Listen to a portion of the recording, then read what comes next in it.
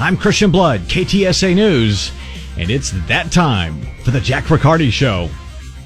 Christian, I say we dust that Corvette for prints. We're going to find Donald Trump's prints on that Corvette. Have you ever He tried was to in get... that garage planting those documents. Come on. Come on, America. I was just going to say, have you ever tried to get fingerprints off a Corvette? No, I have not. Have you? No, I haven't. I was hoping you could You made that sound me. like that's something you've done many times. Oh, Right. Jack, I have to tell you. And you know, as a car guy, I have to say, if you're gonna lock something up next to your vintage Corvette, that tells me that you're serious. You understand how guys are with their classic cars. You don't take better care of anything than you do with that Corvette. No, all I've got to worry about is how to handle my Star Wars action figures, and that's about it. So, all right. Well, President Joe Biden says he takes classified materials seriously, and we know this because he takes them home and takes them everywhere. And he had them apparently in the garage in Wilmington next to his vet. So this is now the either second or third stash of sensitive documents that are marked classified. And there is an argument, by the way, that says we have too many things that are classified, too many documents are marked classified or classified as such. But in any event, this disclosure coming on the heels of an investigation into whether the president was mishandling classified documents after he left office as vice president in 2017. So this is all about the period from when Obama and Biden leave office, during the period of time that Joe Biden is a private citizen, and before he is elected in November of 2020. Today, Merrick Garland came out, the Attorney General came out and appointed a former Maryland U.S. attorney named Robert Hur as special counsel to examine it. So now there are two special counsels.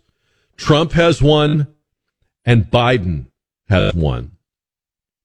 The president was speaking to reporters today about the economy when Fox News' Peter Doocy confronted him about the Corvette documents. Take a listen to this, cut number 2. Mr. President, thank you, Mr. President. Mr. President, Okay. Classified materials next to your Corvette. What were you thinking?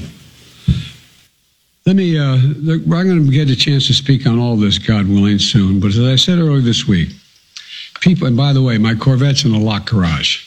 Okay? So it's not like you're sitting out in the street. So But anyway. was in a locked garage. Yes, as well as my Corvette. But as I said earlier this week, people know I take classified documents and classified materials seriously. I also said we're cooperating fully and completely with the Justice Department's review. As part of that process, my lawyers reviewed other All right, places. so then he goes where into this whole they had written this out for him, this statement. But see, he didn't have the discipline to just read what they wrote for him. He had to riff about, hey, I locked him up with my Corvette. Come on, man. Look, fat. It's my Corvette. As I said yesterday, apparently, the place to find classified documents is everywhere but the National Archives. Apparently, we have a real problem with people in power, not leaving these things or ensconcing these things in the places they are supposed to be. My issue with Biden and the Democrats is not that they have these documents, but that they got up on their big white high horse over Trump, and they have again punched themselves right in the face. So we've got the special counsel, we've got the Republican Congress. You know that they're going to go all out on this. What were you thinking? Peter Doocy asks. This is a good question. It's a good question. I found myself thinking, let me tell you how whacked out this is. Trey Ware texted me this morning before I had seen the Corvette statement, and I thought Trey was trying to be funny. I thought he was sending me like his, he he was like cracking funny. I didn't realize he was quoting. He was sending me verbatim what Biden said. When I saw it with my own eyes and ears, I was like, this is unbelievable. But he couldn't stick to that statement they gave him. He had to go off on it. And remember, the Corvette was used during the campaign to tell us how cool and everyman Joe Biden is. And there was actually a campaign ad where he's walking around with the Corvette in that garage. So we probably saw the box with the classified documents. It's probably in the background. What do you think is going on here? Where do you think this is going? There's a lot of theories about it. There are theories ranging from people who think the Democrats did this to Biden because they're planning on moving him out of the way for 2024. There are also theories that the Republicans did this. The collective brain cells of The View were talking about this today, that maybe this is so bad for Biden and so good for Trump, that must mean that somehow Trump isn't just lucky. Maybe he engineered this, cut number 4. You know what I think? I've never seen a luckier person than Donald Trump. Just as we're this close to getting him, but somehow these documents appear. But here's the thing: Biden is wrong to have done this. He was in office for 40 years. Let's find out what this is first. Now, again, one of the things that gets me crazy is before we know, it's already been spun a specific way. I don't want to see that. I want to see. Someone explain to me, A, how it's possible that after all this time, nobody knew this? Because to me, if you're missing classified information, Hold on, Whoopster. Let me help you with that.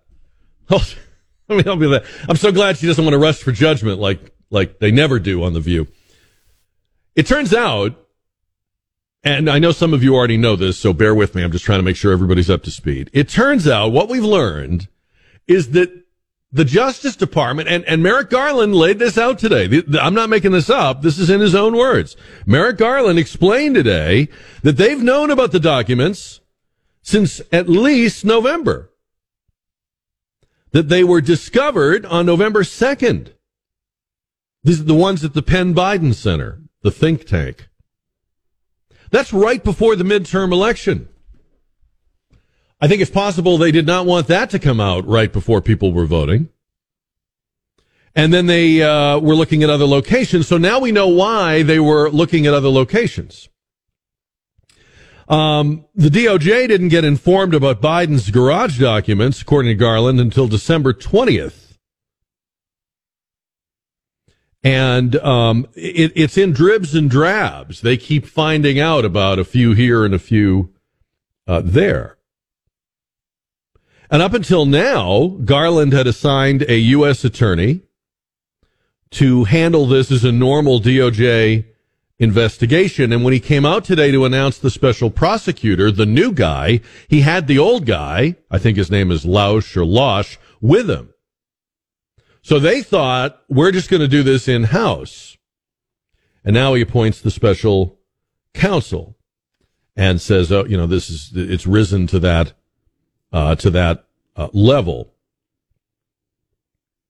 So there's several ways of looking at this. Garland could just be putting window dressing on it. It's a foregone conclusion. This could be the Democrats, sort of beginning the process of moving Joe out of the way. It certainly is possible that, I'll give them the benefit of the doubt. Maybe this is a legitimately independent investigation. Certainly they're trying to negate any claim of a bias. There's nothing about this guy, Robert Hur, that we know so far that would appear to be an irritant to either party or would indicate, some issue with either, party. One thing I do know from watching a lot of these things before is that this will probably drag on. If anything, this investigation announced today will slow down the Trump investigation that was announced last year. And so both of these will probably drag on past the 2024 election.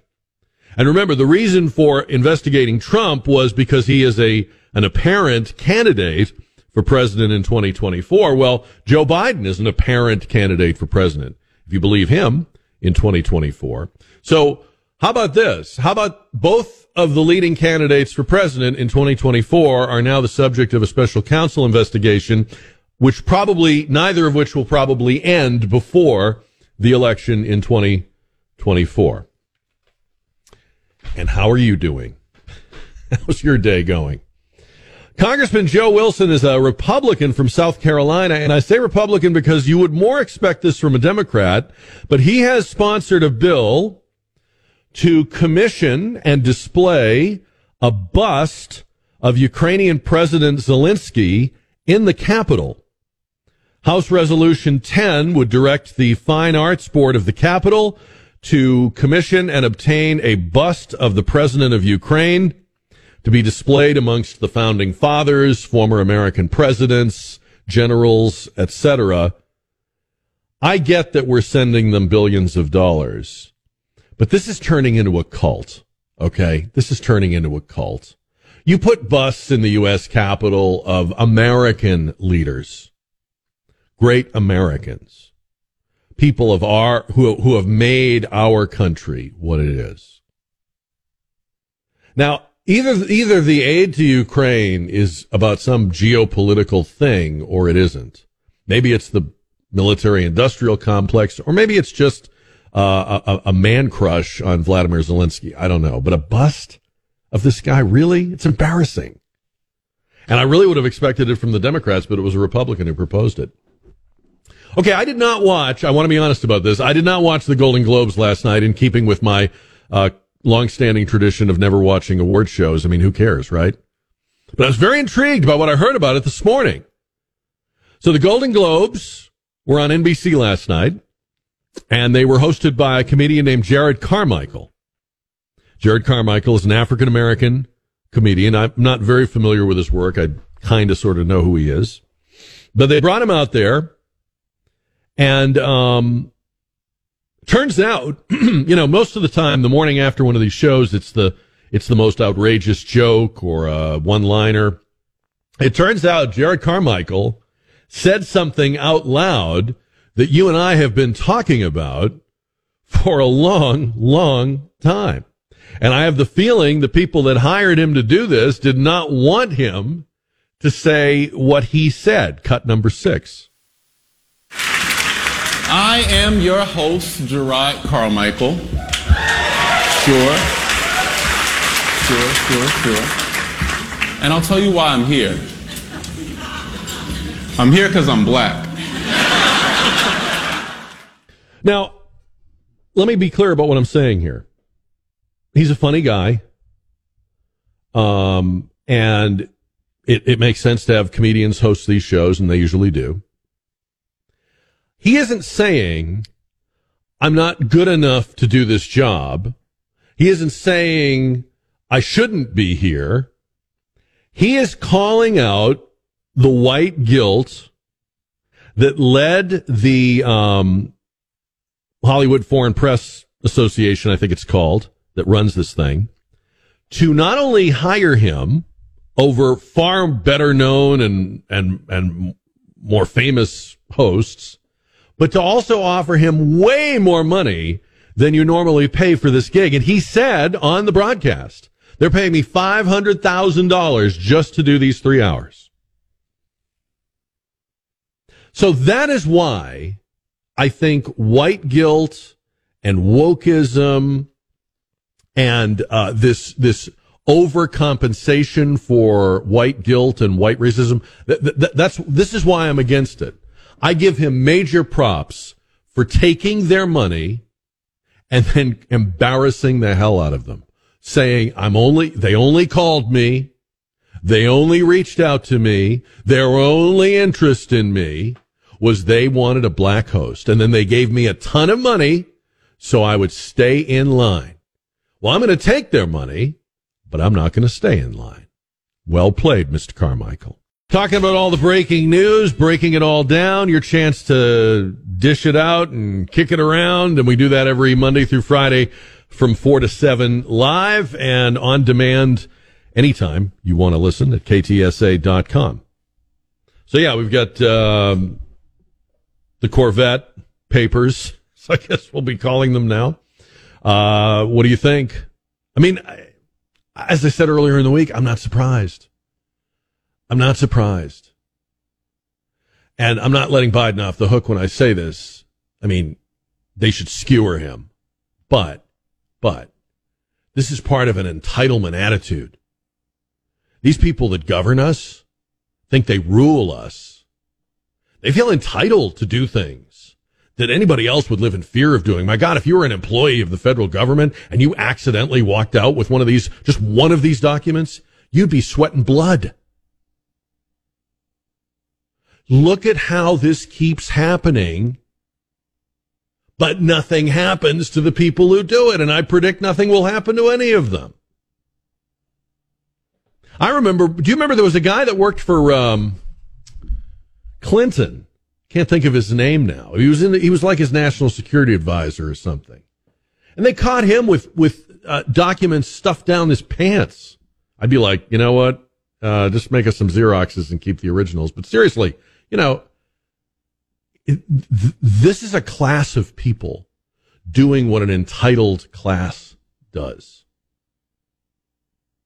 And yeah, they're so frustrated. You know what they're frustrated about? You know what they're mad about? Not the compromising of secrets or the possibility that Hunter was showing these to his Chinese buddies. You know what they're upset about? This blunts their attack on Donald Trump. You heard one of the Harridans on The View even say, "We almost had him." What does that even mean? 210-599-5555. All right. Never mind. Nothing to it. Nothing to see here. Move along. Says the Consumer Product Safety Commission. There's no plan to prohibit natural gas stoves. We're not going to do that. That's not what? What the what? Where did you get that? I told you. It's like it never happened. What's that commercial? Is it ServPro? Like it never happened. But don't be fooled. All they're doing here is they're reading the room and they're saying, okay, now's not the time. We're not ready. This is still very much in the playbook for the Green New Dealers. In fact, the governor of New York, Kathy Hochul, freshly reelected, came out yesterday. Tuesday. She gave her State of the State speech, and she says they're going to ban fossil fuel new construction within 5 years. Small buildings by 2025, larger buildings by 2028. You will not be able to install equipment or equip new buildings in the state of New York to use fossil fuel burning appliances and products, whether it's heating them or cooking or anything. So they're not giving up on it. They're just back to the drawing board for the time being. And that's the thing you got to remember about this. When we raise our voices, we don't stop them. We just slow them down a little. It's the Thursday show. Jack Riccardi on KTSA. You can join the show at 210-599-5555. Thank you, Mike, for emailing me the name. It was Sandy Berger, who worked for the Clintons and had stuffed government documents down his pants. Man, must have been some loose-fitting corduroys. He wasn't wearing those skinny jeans everybody's wearing now. So we've been talking about the Corvette papers. We've been talking about Jared Carmichael on the Golden Globes, putting up a statue of Zelensky in the U.S. Capitol. 210-599-5555. You want to get in on any of that. Councilman Clayton Perry was back at City Council this week. Now, we all wish him well. We know him a little bit on this show. He's been on our show many times. I'll explain why in a second. He's been on our show many times. But, we feel like we know him a little bit. And we wish him well in whatever it is he's dealing with. We all remember the incredibly embarrassing body cam police video. Last fall, he had apparently fled the scene of an accident at Redland Road and Jones-Maltzberger Road. And he was in his backyard, and he was just a mess. I mean, you were looking at a human being in the throes of something, right? Of something. And it came to light, according to the Express News, that he had been at a bar, and in a 4-hour period had had 14 drinks. But you watch that video, and you're seeing somebody who's not only had too much to drink, but who is clearly dealing with something. The mayor wanted him to resign. And I said at the time, and I'll say it again, and I believe this about all elected officials, it is not for other people to decide whether or not they are fit to represent a group of constituents. That is up to the group of constituents. I don't think Ilhan Omar should be in Congress, but the people in her district do, so she's there. There's a lot of people that want this phony baloney Republican Santos to be thrown out of Congress, but that should be up to the people that he represents from Long Island. So I said at the time, and I'll still say it, the people of District 10 can decide on Clayton Perry. But he's back at City Hall now.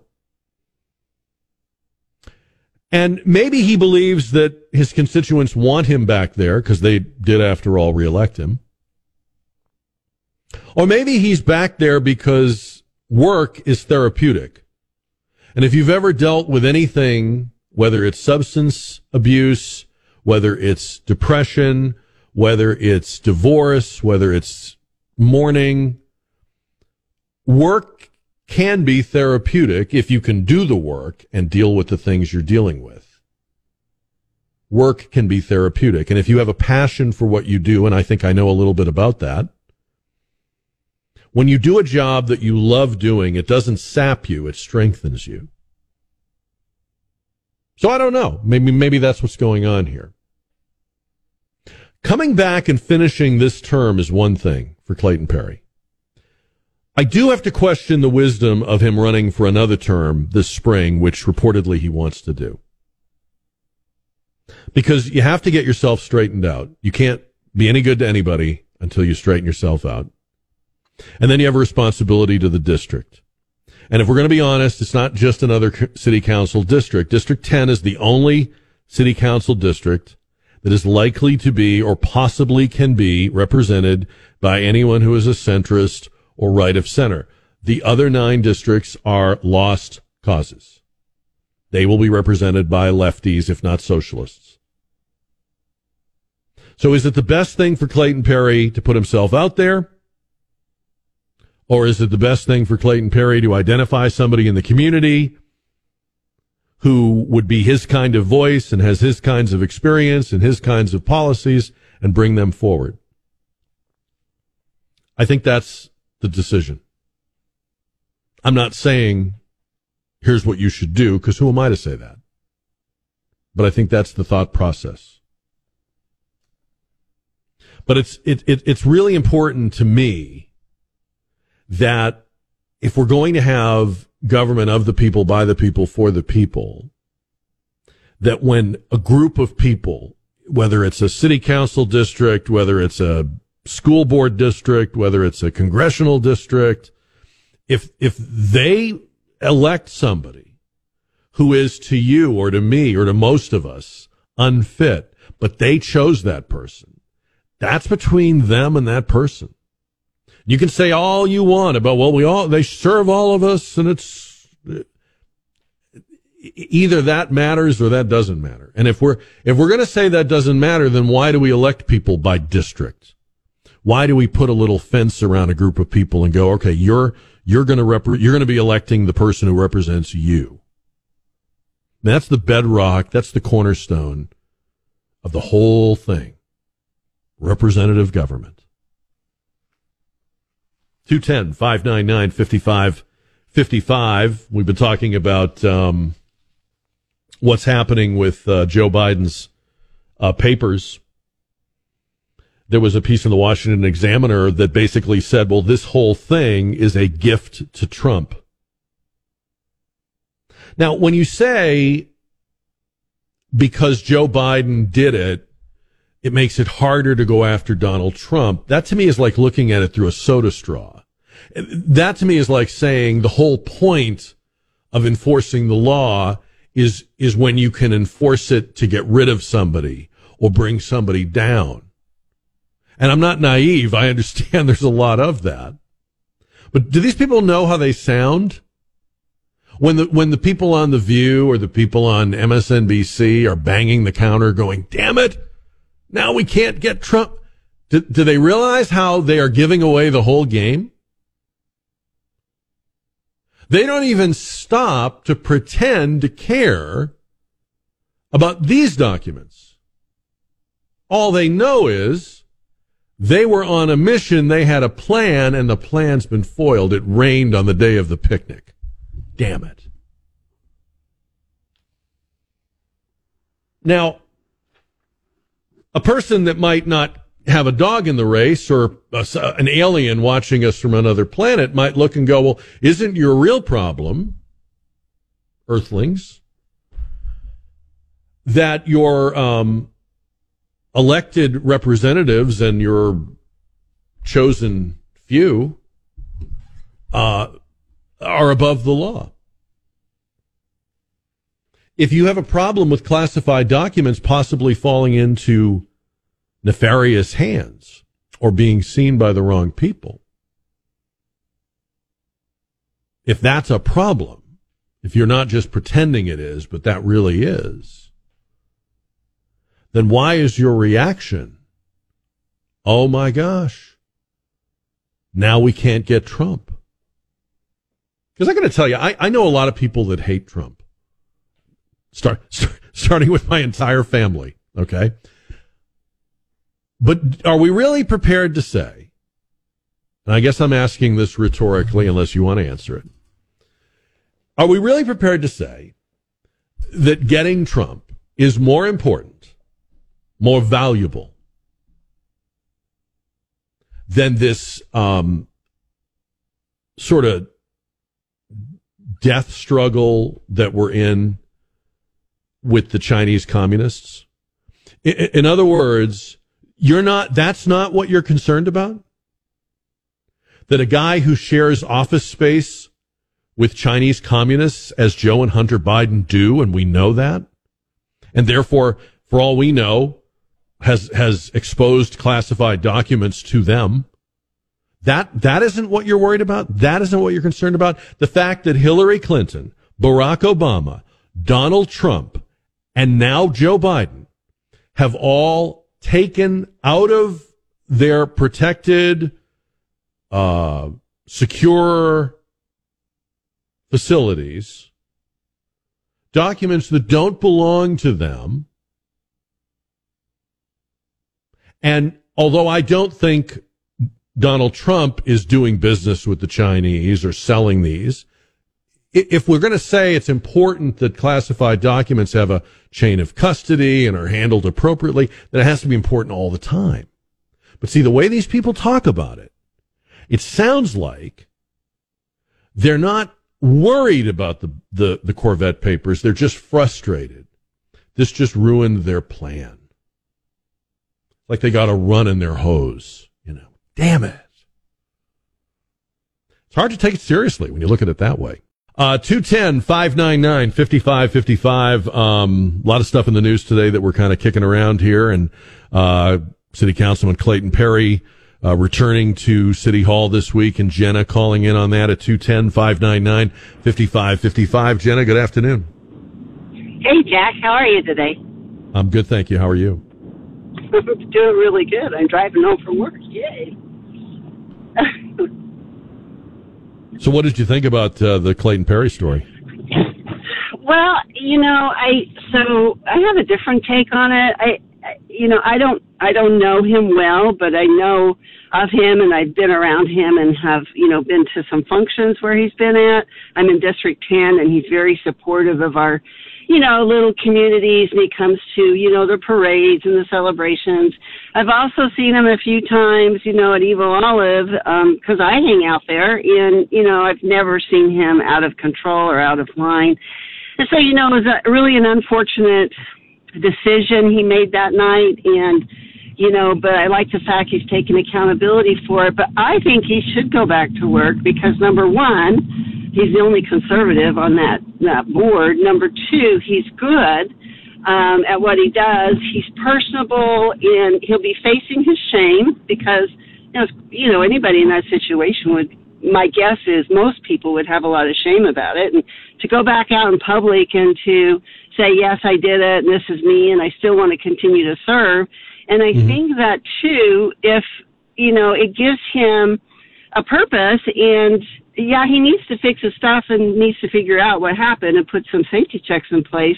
But, I mean, there's a lot of people who get DUIs, and, and I don't think they quit their job to do that. Now, if he was working full-time, had a family, and was going to school, I'd say, yeah, you need to pare down so you can, work on yourself. But, a job, I think it'd be good for him. So, yeah, no, I think those are good points. I mean, it sometimes the best thing you can do is stay busy, as long as you're also, as long as you're taking care of yourself and not working past or working too around hard, whatever that thing is that you need to deal with. I have to say though, when you look at the tape, this isn't just a guy that had a little too much to drink. This is a guy who is so, most of us in our entire lives have not been like that. And it just, you've got to be aware of how you got to that point. He's no kid either. He's what, my age, I think, or older. So I just want him to be, okay. And I also want that seat to be okay, because I'm not going to lie, Jenna, not only is he the only conservative, but that's the only seat that can be held by a conservative, at this point. So if he goes down, you'll have you won't have anybody saying the things he says at City Hall, and that's not good. Yeah. And thanks for the call, Jenna. Good job. Thank you. John is on 550 and 107.1 KTSA calling about the Corvette papers. John, good afternoon. Hey, how you doing, sir? Good, thank you. Hey, I'm confused about the classified documents from Biden and Clinton and even Trump. I'm sorry, I'll even say his name. There usually is a security manager that controls and accounts for every document that is classified. All classified documents are required to be locked up and put into what they call a SCIF, a secured location that no one else can get into. So why is it taking 6, 7, 8 years for this stuff to finally come out? It don't make sense. Well, but in a way, don't you think your question also is sort of the answer? I mean, if you as a, and you sound like you're fairly knowledgeable about this. So did you ever work with classified materials, or did you ever have a security clearance? That is correct, sir. Okay. So then right, that if you had accidentally come home one day and somehow you'd walked out with something, you'd be sweating bullets. Okay. You'd think your life was over. I'd be in Leavenworth. Yeah. So that's our problem. That's our problem. Because not only do they have them, and as you say, they have them all kinds of places, including very insecure places. I'm sorry, but next to the vet is insecure. That's ridiculous. I'm sorry. Banana Republic, right? That's not secure next to his Corvette. I'm just joking. Yeah, I know. The C in SCIF must stand for Corvette, right? But I mean, the problem we probably have is that these people feel entitled to do things the rest of us would die if we thought we had accidentally done. That's a big problem. You've actually answered your own question, John. We've got a bigger problem than just getting our political opponents. Correct, but who is the security manager for the White House that's allowing this stuff to happen? Or don't you think that when it's the boss whoever the manager is probably feels a little, well, you know, he's the president or he's the vice president, or I can't really. I mean, I'm sure there's a culture that where people feel like at that level you can't just confront someone, you can't just demand something from. Yeah, well, apparently not, right? I mean, you ask the questions. I'm trying to give you the best answer I can. Apparently, that system doesn't work for the upper crust. It has not worked. Hillary Clinton, in full view of everyone, was conducting business for the State Department on an unsecured email server in her guest bathroom. And I mean, they were getting the emails from her with the email address that was clearly unsecure on the header, and no one challenged the Secretary of State. Well, they should have. Well, you've identified a major part of this. Tomorrow night, the San Antonio Spurs are playing the Golden State Warriors at the Alamo Dome. That's right, at the Alamo Dome, because this is part of the Spurs' 50th anniversary season. And one of the things they're doing is playing this game at the Dome, where they used to play before the AT&T Center was opened up, about 20 years ago. And they are going to, it looks like they are going to set a single game regular season attendance record. They've already sold, I think, 65,000 seats. And so and you can get up to 68,000 in the Dome. And of course, Golden State Warriors, one of the marquee teams in the NBA. Steph Curry is back from his injury. So we're asking you today on the JR poll, which Spurs venue was your favorite place to see the Spurs? Was it the Convention Center Arena? Was it the Alamo Dome? Or is it the AT&T Center where they now live most of the year? And when I came to San Antonio, they were playing in the Alamo Dome. In fact, I think I came the year after they left the Convention Center Arena. I've actually I never got to go in the Convention Center Arena. And you have people that will tell you they loved it and people who hated it. A lot of people have fond memories of it. When we did our show about what was the best concert you ever saw, a ton of them were at the Convention Center Arena. But when I came, they were playing in the Alamo Dome, where they played for several years until the and there was a constant debate about whether a new facility needed to be built and should it be built and should the taxpayers pay for it or not. And remember, they were going to build one at the Northeast Quarry where where Heroes Stadium is now. And there were all kinds of other ideas and places to put it and what have you. And ultimately, we got the AT&T Center. Anyway, when I came here to San Antonio, I worked for the other station, the other guys in town, and that's the Spurs station. And I got to go to a lot of Spurs games because since they carried the games, they had a lot of tickets. I mean, they had a lot of tickets. I couldn't believe it. I mean, people were wiping their butts with tickets over there. I don't know if it's still that way, but there were tickets everywhere. You could get tickets like you could get, like you could ask somebody for a pencil. And so I would go to these games, and it was a little odd to me at first to see a basketball game in such a huge place, and they would draw that curtain. But I loved going. I enjoyed it. I had no problem with there are people that will say it was not suitable, but I thought it was kind of cool. And it felt kind of jerry-rigged, but I didn't care. And then I went to some of the AT&T Center games later on, too. But by then I was working here where we don't have... I was almost going to say where we don't have anything. But over here at this... Don, help me out. At this station... We are a little more, Uh-oh. Yeah, Don's like, I want no part of this. Well, they just, they're very careful with, like, tickets to things. Mm-hmm. That's okay to say, right? Okay. I didn't say they were cheap and stingy. I just said they were, they... Selective. Thank you. I knew you'd have it. Man of a few words, Don Cooper, but always the right words. That's why long after I'm gone, he'll still be here. Yeah, but over there, it was like tickets were flying. Hey, ticket, who wants ticket? They'd walk down the hall. Anybody want Spurs tickets? I mean, it was crazy. So I'd go to a lot of the games.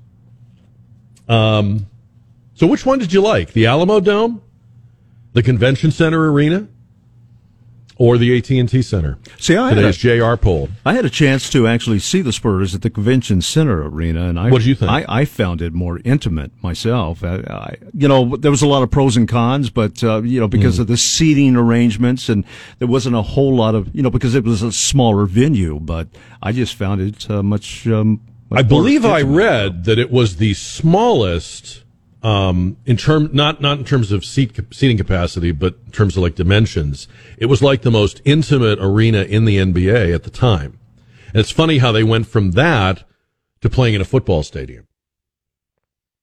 And then eventually they found a happy medium with the AT&T Center, which was purpose built for things like this. So what did you like? Paul is on KTSA voting in the JR poll. So Paul, of those three venues, which was your favorite to see the Spurs?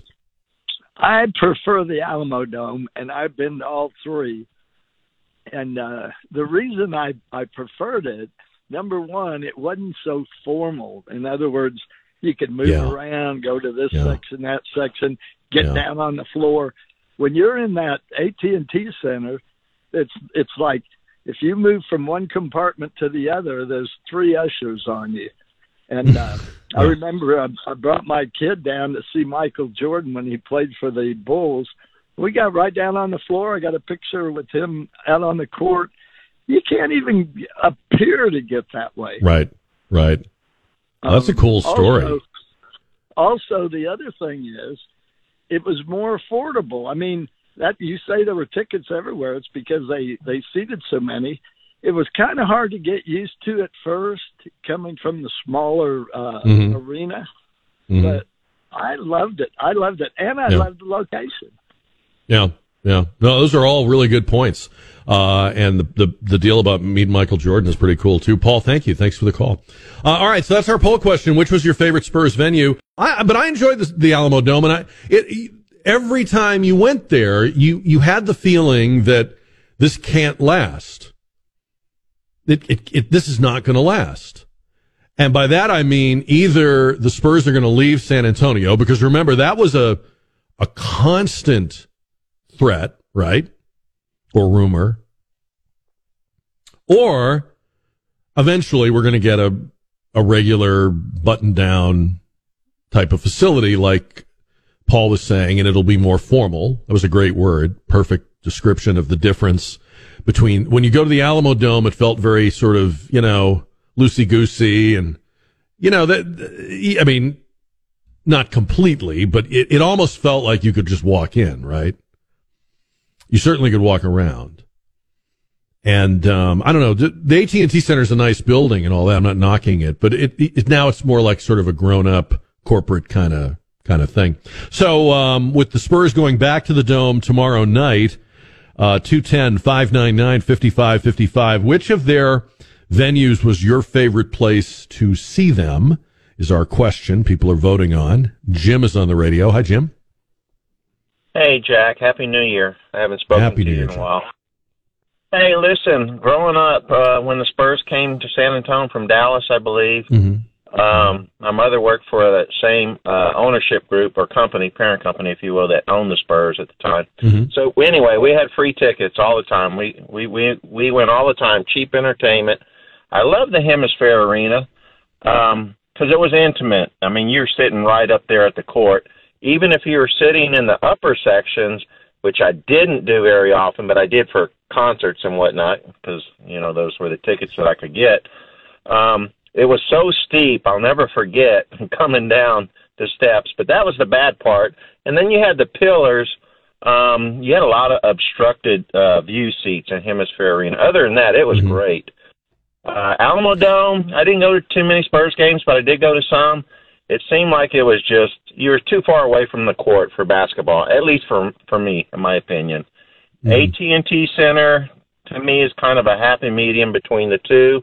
Although I don't go to any Spurs games anymore, but I think that would be the best one of the three to watch a basketball game. Okay. Interesting take on all three. Jim, thank you. We're asking you to pick one. Which one of the Spurs venues was your favorite if you had a chance to see them or see at least two of them? Was it the AT&T Center? Was it the Alamo Dome? Was it the arena? And I think it was Steph Curry. They asked Steph Curry the other night. Believe it or not, I mean, I'm kind of surprised they would even ask him this, but they asked him about coming here tomorrow night and returning to the Alamo Dome because he remembered playing in the Alamo Dome. And he said something very interesting from a player's standpoint, which I had never thought of, because I'm not a basketball player. He said that there was an adjustment that you had to make when you played in the Alamo Dome because the sight lines were different, like your perspective on the basket was different. Obviously the basket was the same height, but I never thought about that. It obviously appeared, the whole sort of backdrop or the visuals when you're coming down the court are different. And of course the fans are not as close, but he said they were very, very loud because there were always so many of them. And he loved it. He was very excited that they were going to be back there, with the Spurs tomorrow night. And, he said he enjoyed playing there, but he said there was a different kind of energy because of the kind of building it was. It never would have occurred to me that the players noticed that. I thought that was more of a fan thing. 210-599-5555, as we get your votes in on the JR poll, and Albert's on the radio on KTSA. Albert, good afternoon. How you doing, Jack? Good, thanks. How are you? So, very good, sir. So mine is definitely the Alamo Dome. Okay. And being to all three, my mom, when I was around 10 years old, I was going to the Hemisphere, and I still have some ticket stubs from there. It's really cool. But as, you know, a teenager and an older adult, I went to the Alamo Dome a lot, and that was so fun and loud there. It was just a different feel. It was wide open. You know, it was huge. It was humongous, mm-hmm. and that's where we had the banners, obviously, of the championship. So that's mm-hmm. my favorite.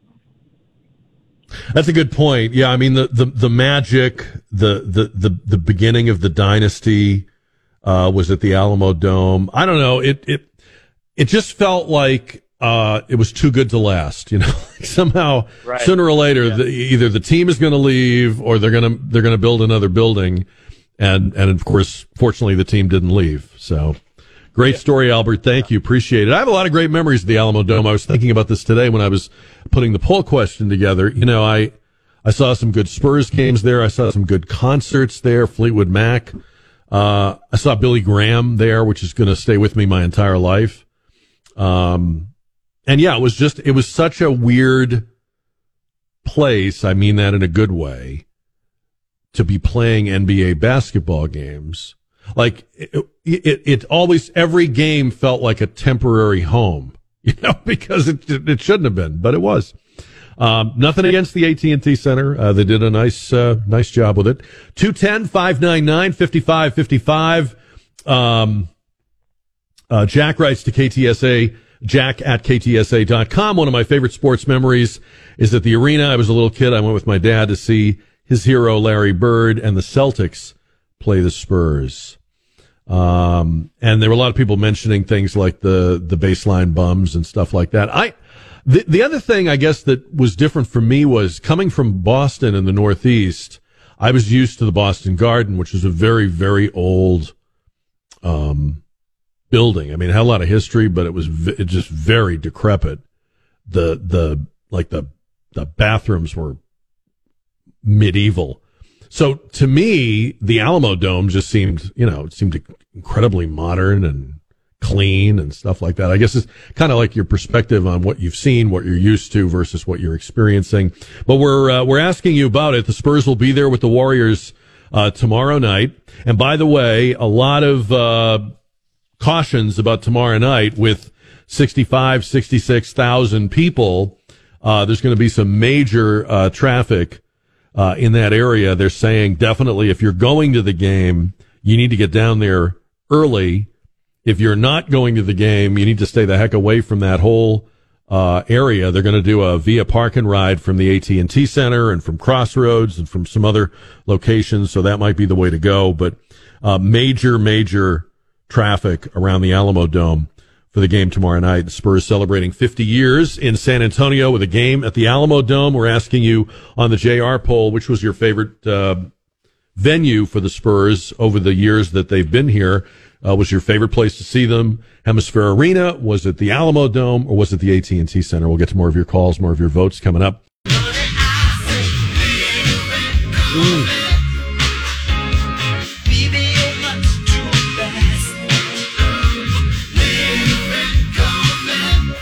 Joe Biden and the revolution. Little red Corvette. Turns out it's not what's going on in the vet, it's what's behind the vet. That's the story. We'll be talking restaurants tomorrow night in our 6 o'clock hour. You can praise or zing your most recent restaurant experience on the dish. I was looking through the responses to the poll question on Facebook. A lot of people's favorite Spurs venue corresponds with like childhood or the first time they went to a Spurs game, which I guess would make sense. You know, like there'd always be that, you'd always have a place in your heart for the first time you saw them play or saw your hero in person or, you know, whatever the case might be. So that's kind of cool. A lot of neat stories. And we're asking you, which was your favorite Spurs venue as they're making a retro one night only appearance at the Alamo Dome tomorrow night. So I want to preface this by saying that as little as I talk about the British royal family, because I think it's pathetic that Americans are so obsessed with the British royal family. If I went by listener response, I'd talk about it every day. Because whenever I bring it up, I get two kinds of emails. I get angry emails. You said you wouldn't talk about it. And then I get people who are like, no, you have to. Don't you understand why this is important? And I don't. And it's not. And my favorite justification from people that believe this is important, that Harry and Meghan are important, my favorite justification is, Jack, you're a history buff. Don't you realize this is history? No, it's not. These people are not history. I mean, King George VI was history. Queen Elizabeth II was history. These people are a curiosity. They are an anomaly. And I make no bones about this. Yes, if you get me started, I'll go on forever about the incredible and inspired courage and leadership of George VI in World War II. He does not get as much credit as he deserves because Churchill is the wartime leader everybody thinks of. But imagine what it would have meant to the British if the British royal family had left for Canada, which they were told to do. And they didn't. They stayed put. I question whether a lot of American politicians would expose themselves to the kinds of dangers that these people expose themselves to. So they came up big. I respect that. I respect Elizabeth. I think she was an amazing woman. I don't think these people are cut from that cloth, made from that mold. They may have some genetic material, but that's about it, right? Okay. So as you know, that this is to preface where I'm going. So as you know, Harry has written a book. And it's called Spare. And it's called Spare because he's so pathetic and needy of attention that he believes, or he wants you to believe, that he only exists to provide spare body parts to his older brother, William.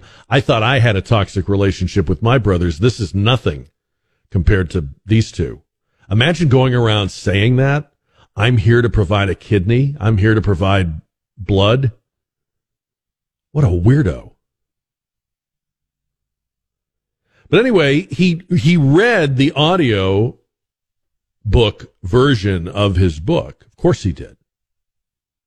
And somebody sent an excerpt, and this is how self-absorbed and I guess you could say starved for attention this dude is. Take a listen to this excerpt of Harry reading from his book Spare. My penis was oscillating between extremely sensitive and borderline traumatized. The last place I wanted to be was Frostnipistan. I'd been trying some home remedies, including one recommended by a friend. She'd urged me to apply Elizabeth Arden cream. My mum used that on her lips. You want me to put that on my todger? It works, Harry. Trust me. I found a tube, and the minute I opened it, the smell transported me through time.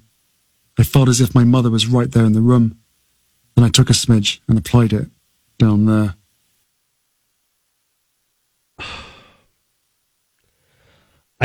I can't even respect men that say smidge, but that's not the worst of it. His todger, Elizabeth Arden cream. I'm thinking of my mom. My gosh. You still want to defend these people? You still want to say they're important, they're interesting, they're significant? I'm starting to worry about you. You know, I mean, like, I used to be like, well, if that's your thing, okay, you know, I have my hobbies, and I don't pretend that other people wouldn't find them boring. Looking at old car magazines or car brochures or reading, you know, old mystery paperbacks or, I mean, whatever, you know, I got my thing, you got your thing. But boy, man, I mean, how do you live with that? Also, how do you forget that you heard it? I felt as if my mother was right there in the room. No. And I took a smidge and applied it down there. Down there. Oh. Okay. I'm going to stop before I say something I can't take back. They had done a story, I forget where I saw it, about how young people in this was CNBC, young people in post-Roe America. Do you understand what that is? America's completely different now that we have the Dobbs decision. Completely. Everything's changed. Young people in post-Roe America don't want to live here anymore. They can't live here anymore. And they interviewed a college student, and this is the quote that stayed with me. She is a trans woman. She said, there's like 30 states right now I wouldn't even drive through. There's like 30 states right now I wouldn't even drive through. And she has started a nonprofit called Transport that helps trans people deal with their transition and ultimately leave the United States, because the United States is a trans-unfriendly country. Right now, she says she's considering Iceland for its more accepting and safe environment, and that being trans there is a non-issue. But I was fascinated by the 30 states I wouldn't even drive through right now. That's a lot of states. She didn't list them. I guess it would be easier if you're going to say there's 30 states you wouldn't go to. The math suggests it would be just easier to name the states you would go through. I am pretty sure we're going to be one of the 30, don't you think? I think I'm safe on that one. Now, I shouldn't say I know anything about this, but I'll just make this point, and then I'll leave it there for you to comment however you want to comment. Whenever I hear people say, America's just so awful for fill in the blank, trans people, women, LGBTQ, or whatever, immigrants, whatever. I usually think this. I'm sure there is a place that in the mind of the person saying that, they have idealized, they're thinking of a place where, it would be so much better if I lived there.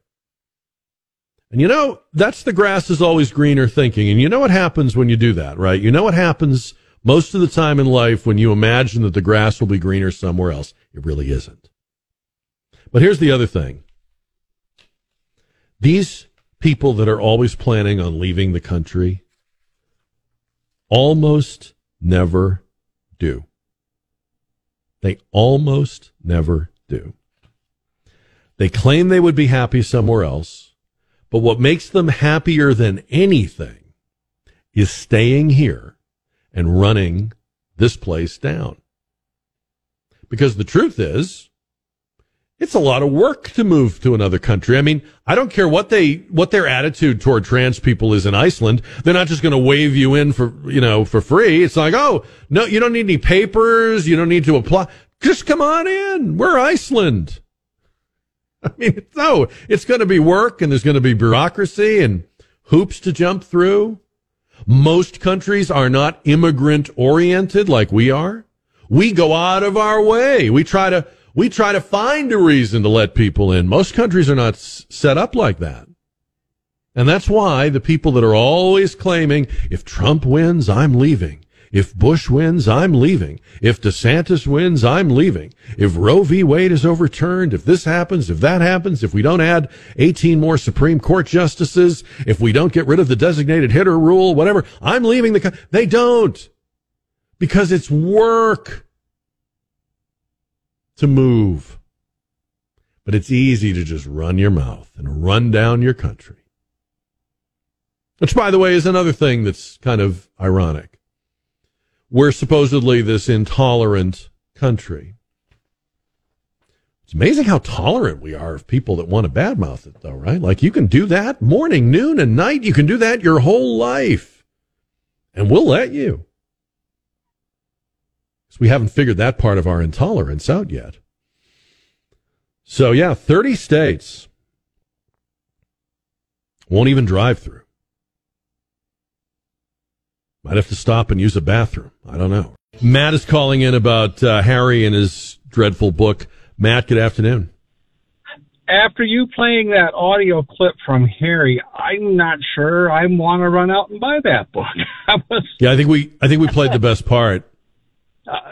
Man, I don't know. I mean, I was on a special ops team in Afghanistan, and we had the chance to meet Harry and his men, and he was a nice guy, someone you could have a beer with. He wanted to be treated like one of his men. We obliged. He had the respect of all of his men that served under him. But I don't know what happened to that Harry. Did he smell like Eve Arden when you met him? Well, I don't know about that. You didn't get that close. Yeah. No. Maybe what's her name? I can't think of her name. What is it? The wife. Megan. Maybe Megan ruined him. Maybe he was okay before her. Yeah, I don't know. I think she was disappointed on her honeymoon, though. So we'll leave it at that. Well, yeah, let's definitely leave it at that. Maybe his Todger was not what she had hoped for. I don't know. All right. That's a new word for me, by the way. I'm using it a lot because it's a new word. 210-599-5555. Best place to see the Spurs if you saw them in more than one of their venues. AT&T Center, Alamo Dome, or Hemisphere Arena. Tony is on the radio. Tony, what do you say? Hey, Jack. Oh, man. I got to say the Alamo Dome. I've been to both of the venues, Alamo Dome and AT&T. When I first came to San Antonio from New York, that's when the Spurs beat the Knicks for their first championship. Oh, yeah. So a friend of mine out here, he gave me tickets to go see one of the games. I think they lost that time, but nevertheless, I mean, the Knicks lost. But the way they celebrated, because the AT&T is right there downtown, and all the people would do was just drive around downtown after the game, in and out of Commerce, through Market Street, blowing their horns and everything. And I kind of enjoyed that. It's different in Madison Square, but nevertheless, I love the way they, the Spurs fans, how they celebrated after the games. And because at that time, what you're saying, Tony, is back then, in any city that won an NBA title, you would have cars on fire and broken window, right? It was almost like a mixed blessing. You know, your team won the championship, but you had like a near riot. And San Antonio was the first city I saw in the 90s that didn't do that. They didn't do that. You're absolutely right. They might blow up the firecrackers, the fireworks, or whatever. But downtown, it was just a lot of horn blowing. Yeah. And so I enjoyed that. I really dug that. But AT&T. I mean, the Alamo Dome was the lick for me. Word up. I appreciate you, Jack. Thank you, Tony. Appreciate the call. It's funny when he mentioned that. I'd forgotten that they beat the Knicks, and it's funny to even think of the Knicks now as a contender in the Eastern Conference. They're actually pretty good this year, but they obviously have not been a perennial contender. The Knicks have not. But yeah, they're coming up. The other thing I remember about going to the AT&T Center that I liked, and I think it is why people keep imagining or hoping that the baseball stadium, when it gets built, will be downtown, even though that doesn't seem like a great idea for other reasons. The Alamo Dome was, you could walk, from the dome to River Center. You could go to Denny's, you could go to River Center, you could go out somewhere on the Riverwalk, or what have you. And for me, the AT&T Center it's just out. It's not in the middle of nowhere. It's not like it's out in a field, but you're not obviously going to be walking around, right? You're going to get in the car to wherever you need to go. And I kind of like the feel of, where I grew up, you had Fenway Park right in the city. You had Boston Garden, in the North End, now the TD Garden. And to me, just the location and the environs of the AT&T Center leave a little to be desired, but it's sort of the trade-off, right? They got more parking, the land was available. So, if you have a favorite Spurs venue over the years, in the 50 years they've been here, which one is your favorite? We're asking you that on today's JR poll. We're going to talk more about it. 210-599-5555. The Corvette Papers. We're going to talk about that. I was saluting our producer, Don Cooper, for playing Little Red Corvette. That's such a good pickup on a day like today with the Corvette Right. Papers. But then I was trying to think, I can't think of any other Corvette songs. Can you? You would ask me that right now. Corvette. I'm sorry. Red Corvette, I mean, I should have, but I'm putting you on the spot. But I mean, there's songs about hot rods and Mustang Sally and Fun by the Beach Boys mentions the T-Bird. But I can't, you would think a car as iconic as the Corvette would have other songs, right? You would think, but I can't think of one. Yeah, I can't either. So, but at least thinks of one. But most important here is not just Corvette, but it's a red Corvette. Well, right, absolutely. Yeah. Isn't that was a book called All Corvettes Are Red? Yeah. And if you can name another song that references Corvettes, I will give you Spurs tickets from WOAI. So there. Okay. For games that were played in the Alamo Dome. Look at the phones lighting up. Look at that. All right. They're like, some people didn't get that. And they're like, oh, he's giving tickets away.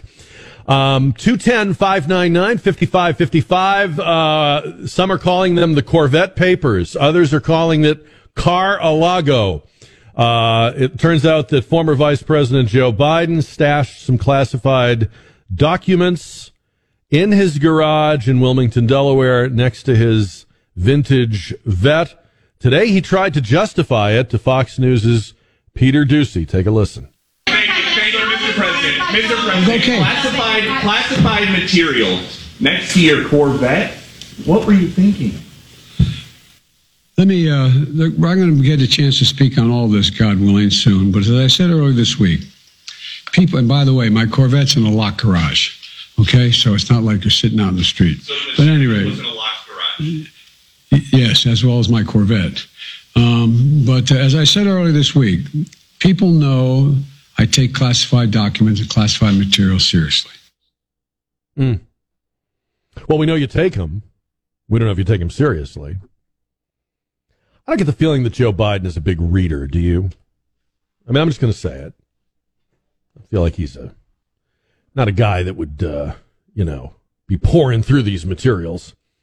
It's also interesting to me when they discovered that Trump had this stuff, they were trying to figure out why he had it. And there were people who said, oh, he didn't know he had it. It was a mishmash. It was a mess. There was papers everywhere. Then there were people who said, well, Trump's a kind of a hoarder. He keeps a lot of keepsakes, and he might have kept these things just because he thought they were kind of cool, because he's also not much of a reader, not much of a detail guy. And then, of course, the very real possibility that Donald Trump has always intended to get back to the presidency. I would just point out, with Biden's classified documents that he walked out with in 2017, Joe Biden's political career in 2017 was finito. It was over. No one, including him, thought that there was any chance he would be president, given that Team Obama passed right over him to anoint Hillary for the Democrats in 2016. And from that point on, given his age, given his limited faculties, there was no expectation that Joe Biden would need anything or need to be preparing in any way for a return to power. Now, he says that, and so whether you believe this or not, he says that he got back into the arena because of Trump. But he couldn't have known that in 2017. So he had the documents in at least 3 places. He knew he had them, and he knew they had discovered them when he was in Mexico City making the comments that he made. He knew it when he was expressing the outrage about Trump having them. And by the way, I'm not defending one over the other. It's not good for these things to be floating around. But what's interesting about the way different people react to the news today is that so many people see this as simply a case of it's okay when my side does it, but not when the other side does it. You even have Democrats openly sort of, I guess you could say, mourning the fact that now that there's a special counsel investigating Biden, that puts a real crimp in their plans to quote unquote get Donald Trump. I also noticed when Peter Doocy asks him that question, not only is it a really cringy answer, but he has a prepared, worded, sort of legalese statement. Can you play that again, Don? Because he interrupts the canned answer he's supposed to give with the quip about I had it locked up with my Corvette. Can we play that again? Thank you, Mr. President. Mr. President, okay. Classified materials next to your Corvette. What were you thinking? Let me, I'm going to get a chance to speak on all this, God willing, soon. But as I said earlier this week, people, and by the way, my Corvette's in a locked garage. Okay, so it's not like you're sitting out in the street. So but at any rate, was in a locked garage. Yes, as well as my Corvette. They had him set up to give the process needs to go forward, and we're cooperating, and that's the big difference. We're cooperating, and Trump didn't, but he can't help himself. He thinks that Corvette makes him so cool. And to me, the issue is this. First, if these documents really should be classified, then they shouldn't be floating around like this. I don't care who it is. If we're overclassifying documents, then this is much ado about nothing. How much chutzpah do you have to comment about Trump, who had the right to presidential records because he was president, even if he didn't handle them carefully, when you, Joe Biden, in 2017 had not been president and had no declassification power and should definitely not have had any papers. And you were exiting public life. You were done. It's crazy. The story is crazy. I predict the whole thing will drag on through the 2024 cycle.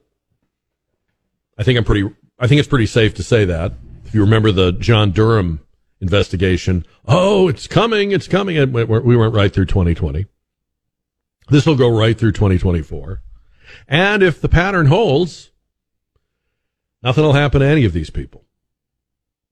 I mean, it's the Hillary Clinton rule, right? Which is that the rules don't apply. 210-599-5555. All right, a couple of other things we're going to get into here. A Canadian school board has released a new professional dress code for teachers, which is a little bit surprising because, this is not a school that has school uniforms. But this is after a backlash over a trans teacher who was wearing clownishly gigantic prosthetic breasts. School district passing the motion last week, ordering a policy to ensure, quote, appropriate and professional standards of dress and decorum in the classroom. Photos had gone viral last year of a high school teacher named Kayla Lemieux, who was wearing very tight clothing to emphasize her Z-cup prosthetic breasts while teaching in the classroom. Huge nipples can also be seen protruding from her balloon-like breasts. Photos sparked protests, angry complaints, even bomb threats at the school, which is 10 miles outside of Toronto. So you actually have to have a dress code to tell teachers, don't dress like a clown, okay? Don't wear inflatable body parts. I don't know how to feel about this because, of course, we don't want that. But if you have to make a dress code, if you have to make it a rule, like put it in the little employee manual, then what you're saying is we're not hiring people of discernment and judgment. And that's a bigger problem. You can't make a rule for everything. Don't we need teachers that know how to behave? Don't we need teachers that know how to act like adults? Don't we need teachers who, whatever their issues are, whatever their personal lives are, know how to check them at the classroom door? And how do you write that into a manual? I don't think you can. I happen to know a lot of teachers. I have teachers in my family. Good teachers leave it all at the classroom door. And I don't just mean the balloon breasts. I mean everything. I mean, you're having a bad day, you fought with your husband or wife, or you have some concern, or you have a health issue, or your team lost the big game, or whatever it is. You just don't bring it in. So it's kind of sad to me that you would have to make a dress code that says, well, please don't wear, balloon breasts. We're gonna write that up. Well, how big can they be? Is there a size chart? That's sort of sad. I was cruising in my Stingray late one night, and an XKE rolled up on the right. He rolled down the window of his shiny new Jag and challenged me then and there to a drag. I said, "You're on, buddy, my mill's running fine. Let's come off the line now with sunset and vine. But I'll throw you one better if you got the nerve. Let's race all the way to Dead Man's Curve." All right, we have a lot of calls pointing out that Jan and Dean reference the Stingray in Dead Man's Curve. So that's two, besides Little Red Corvette by Prince, that reference Corvettes. Corvettes should have a lot of songs, right? I mean, come on. Iconic American car. I really look forward, Don, to the future. All the really cool electric car songs we're going to have. I think those are going to be amazing. Yeah, I can't wait for the one about the Tesla. Yeah, I can't wait for what rhymes with Tesla. All right, I'm sure Harry Harry probably has a word that rhymes with Tesla. 210-599-5555. School board in Canada ordering a dress code so the teachers will know not to wear ginormous inflated boobs in the classroom. I don't know what to say about that. I applaud the dress code. I mourn the need for it, I guess. I talked about this story on our Jack Riccardi Just a Minute video, our dreadful videos yesterday. There's a video game company called Limited Run Games.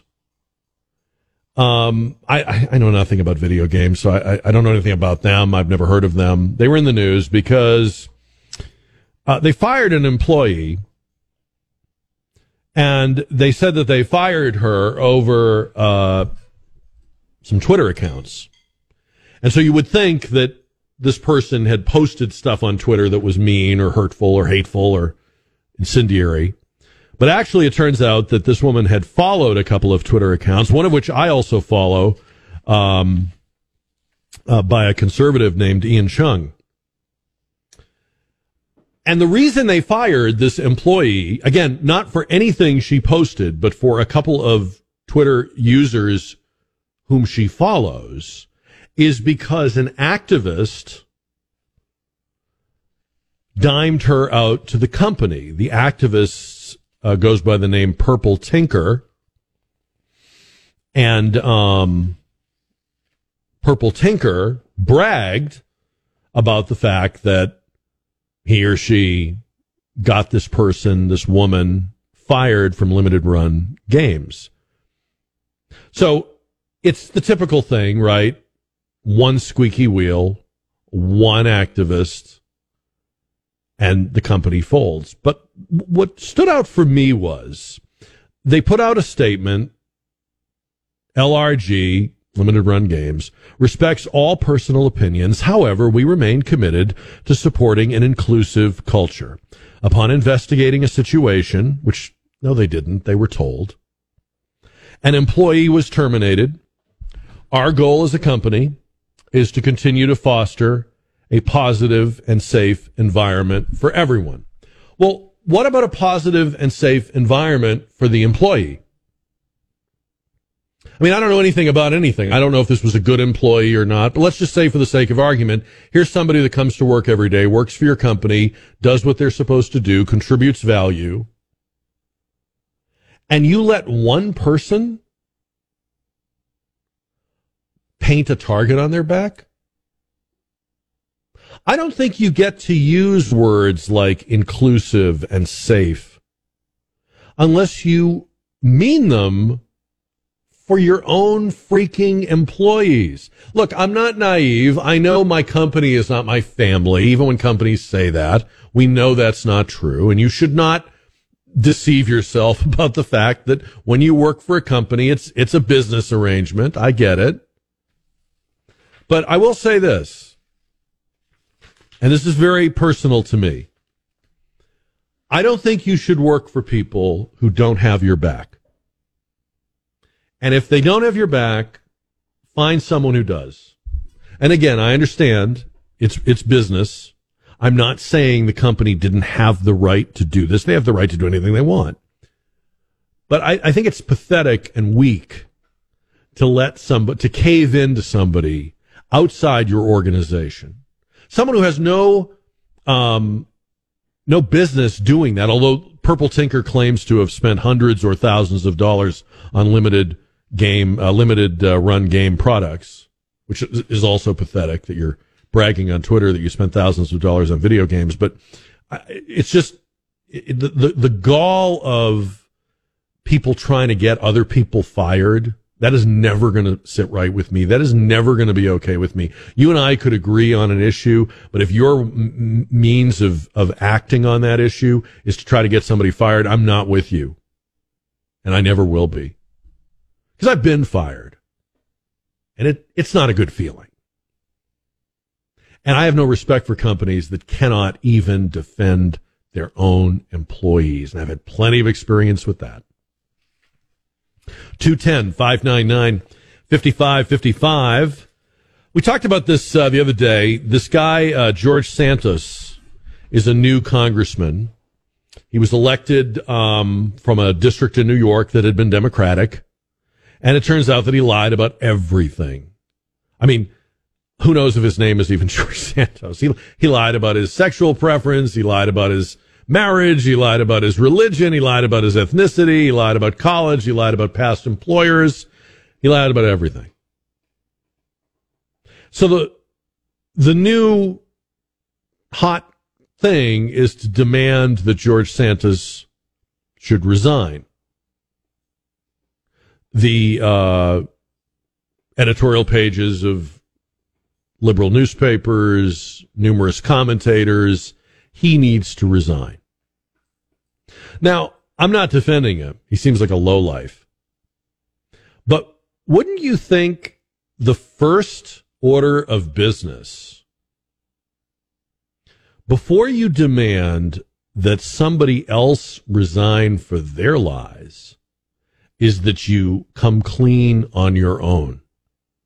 How many of these media outlets, newspapers, networks, commentators, how many of them lied about the Russians colluding with Trump? How many of them have lied about that? How many of them have repeated the lies of powerful politicians they champion or agree with?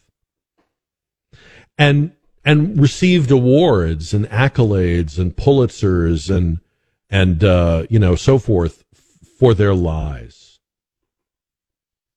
So I don't think anybody that has not yet put their own books in order should be talking about George Santos. And George Santos is the least of our problems. I mean, don't get me wrong. I wouldn't want him as my congressman. And probably the people in his district will not want him as theirs. But it's hilarious, right? I mean, this Biden story today is a test. Because one of the reasons they're griping about it on CNN and The View is because now they have to go through the motions with Biden that they went through with Trump. They hate that. This is like being forced to stay at the table till you finish your broccoli. And they'll do it. It won't be very convincing, and you and I won't be convinced, but that's a big problem they have with this whole thing. Oh, man, Joe, now we got to have a special counsel. Now we got to pretend that we care. Now that we got to pretend. 210-599-5555. I'm in a quicksand, and I'm starting to sing. I need someone to help me, but I don't know which way to turn. I know I don't have much of a choice. I'll go out of my mind into the night.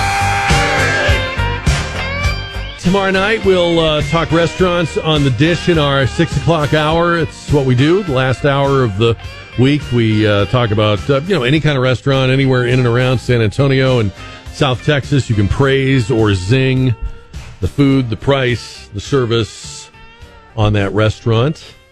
And it's been a busy day in the news. A lot of stuff going on. A lot of what we talk about is basically, if you were to sum up a lot of the topics on almost every day's shows, it is about a worldview based around politics or wokeness or political correctness.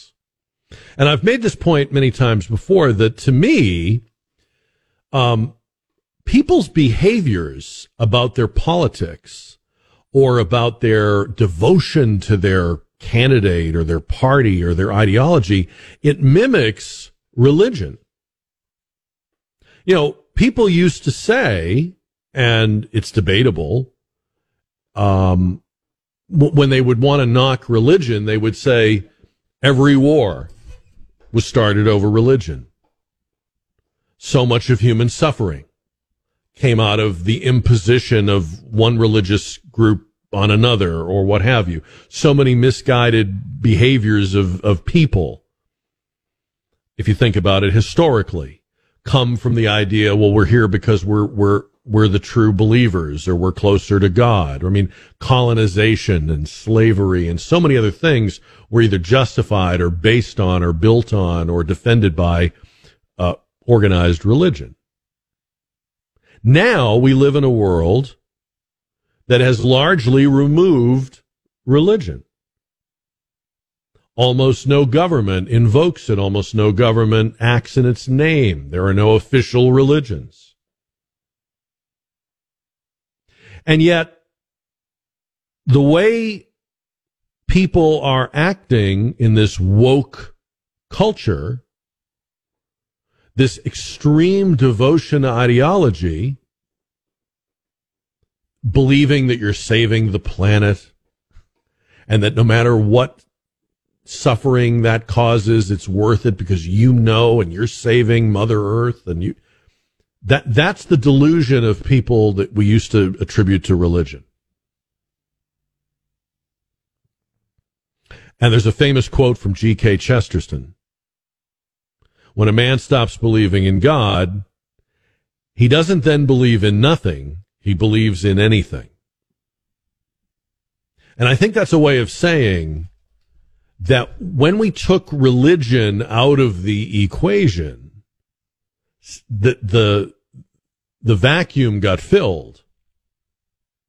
And it got filled by this maybe your religion now is the mask you wear. Maybe your religion now is your devotion to green energy. Maybe your religion now is your incessant need to teach critical race theory, or whatever it is. You can't tell me that the sort of devotion, right, and enthusiasm and sort of sense of piety, right? These people you can't debate them. They don't want to argue. They don't sit there with their chin in their hand and go, oh yeah, you have a good point. I see your side too. No. They are right. You are wrong. Everyone that doesn't agree with them is bad. It does kind of look like the dark side of religion. I'm not preaching against religion. But there is a difference between faith in God and organized religion. And sometimes organized religion is contra to faith in God. It makes people do things, or it makes them feel entitled to do things that God doesn't want you to do, that aren't in keeping with the true tenets of Christianity or any religion. So I think that's kind of where we're at right now. I look at a lot of the stuff that we talk about, and there is a kind of messianic devotion. I've said this before. I think many pastors envy the loyalty and the adherence that the woke crowd has to their beliefs. You wish you could get your church to give and believe and show up and preach and, just they're so committed. And somebody said, maybe we are wired for this, and there has to be something. In other words, maybe human beings are wired in a way that there has to be a belief system. So if you take away the traditional one, which was in Western civilization was the Judeo-Christian belief system, if you take that away, the wiring requires that something else take its place. Because I don't think we've ever had a time when there was such idolization of people and of human ideas. Not like, oh, isn't this undeniably true, or this is natural law or natural rights, but he over there, he's right. I'm with him. And by the way, it's not just on the left. So, just saying. I was also thinking about today I keep hearing the term, the triple-demic. And you know what that is, right? The triple-demic is the new pandemic. The triple-demic is COVID, flu, and RSV. And COVID is the newest of those three, but flu and RSV are always around at this time of year. Some people would have you believe that they are skyrocketing. They're out of control. It's a forest fire, and we need masks, and we need to go back to masks, and that's happening in certain places. But I was reading an interesting piece today by a doctor who said really he thinks the real triple-demic right now is a triple-demic of panic. And his worry, it's a very long piece, but in a nutshell, his worry is, as somebody that treats actual illness, he's worried that more and more people he sees and hears from are irrationally afraid. Now, think about it. This time of year, every year of your life, there's flu and colds and, like in our part of the country, cedar fever and all that stuff. You have to live through that. You've always lived through that. We have to go out into it. We actually have to, our bodies need to be exposed to it in order to strengthen our immunity and our immune response to it. And his concern is that people are starting to get this idea that if they follow the right regimen, if they wear the right kind of mask, if everybody wears a mask, or we start limiting things again, we can get past this. So all your life, you knew when this time of year rolled around, sooner or later I'm going to get a cold. Sooner or later I'm going to get strep throat. I'll catch it from my kids. I'll catch it at work. I'll just, He's worried that we're suffering from the delusion that's being fed to us. That, if you do everything right, if you do everything we tell you to do, you won't ever get sick. Which is, when you hear it put that way, is kind of crazy, right? But that also to me, that also sounds a little bit like almost a faith system belief. Like, now you're not talking science, you're talking belief in masks. And I think, I'm not putting you down if you wear a mask. You may have very good reasons. It's up to you. It's a free country. But I do think there are people wearing masks now almost as a talisman or a symbol.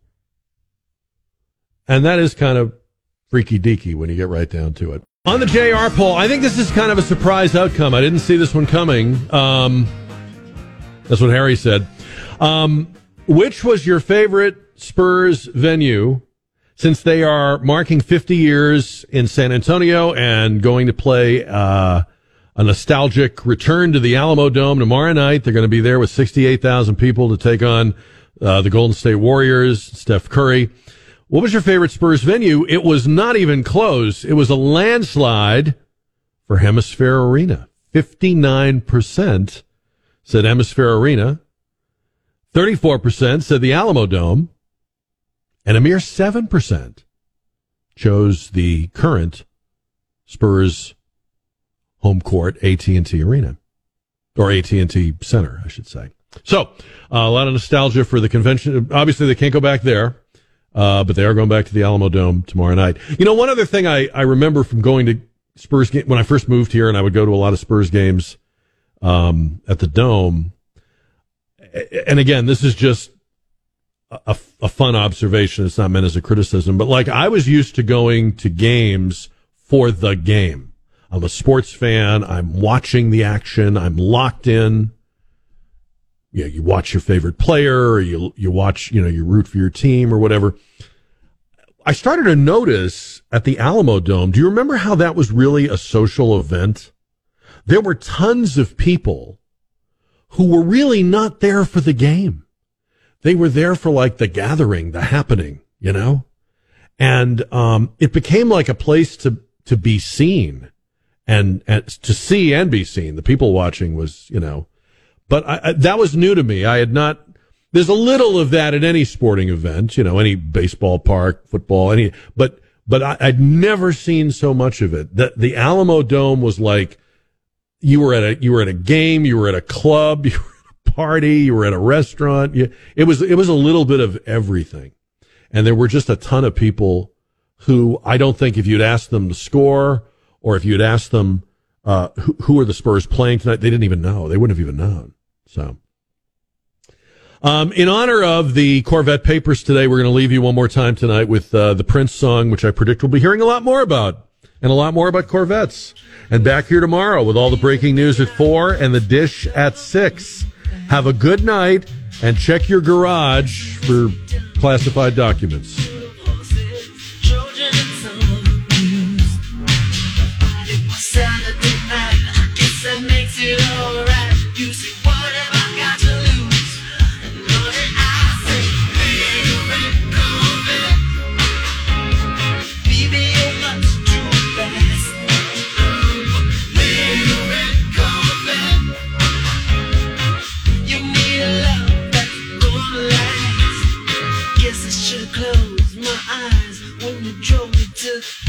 Where your horses run free. I felt a little ill when I saw all the pictures of the jockeys that were there before me. Believe it or not, I started to worry, wondered if I had enough class. It was Saturday night, I guess that makes it alright. You said, baby, have you got enough gas? Oh yeah,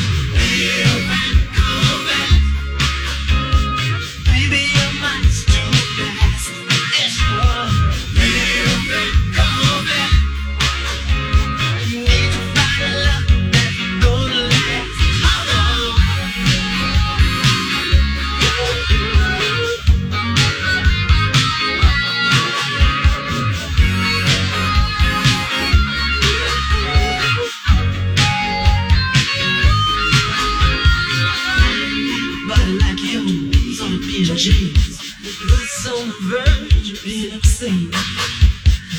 No more, baby. Give me the keys. I'm gonna try to tame your little red love machine.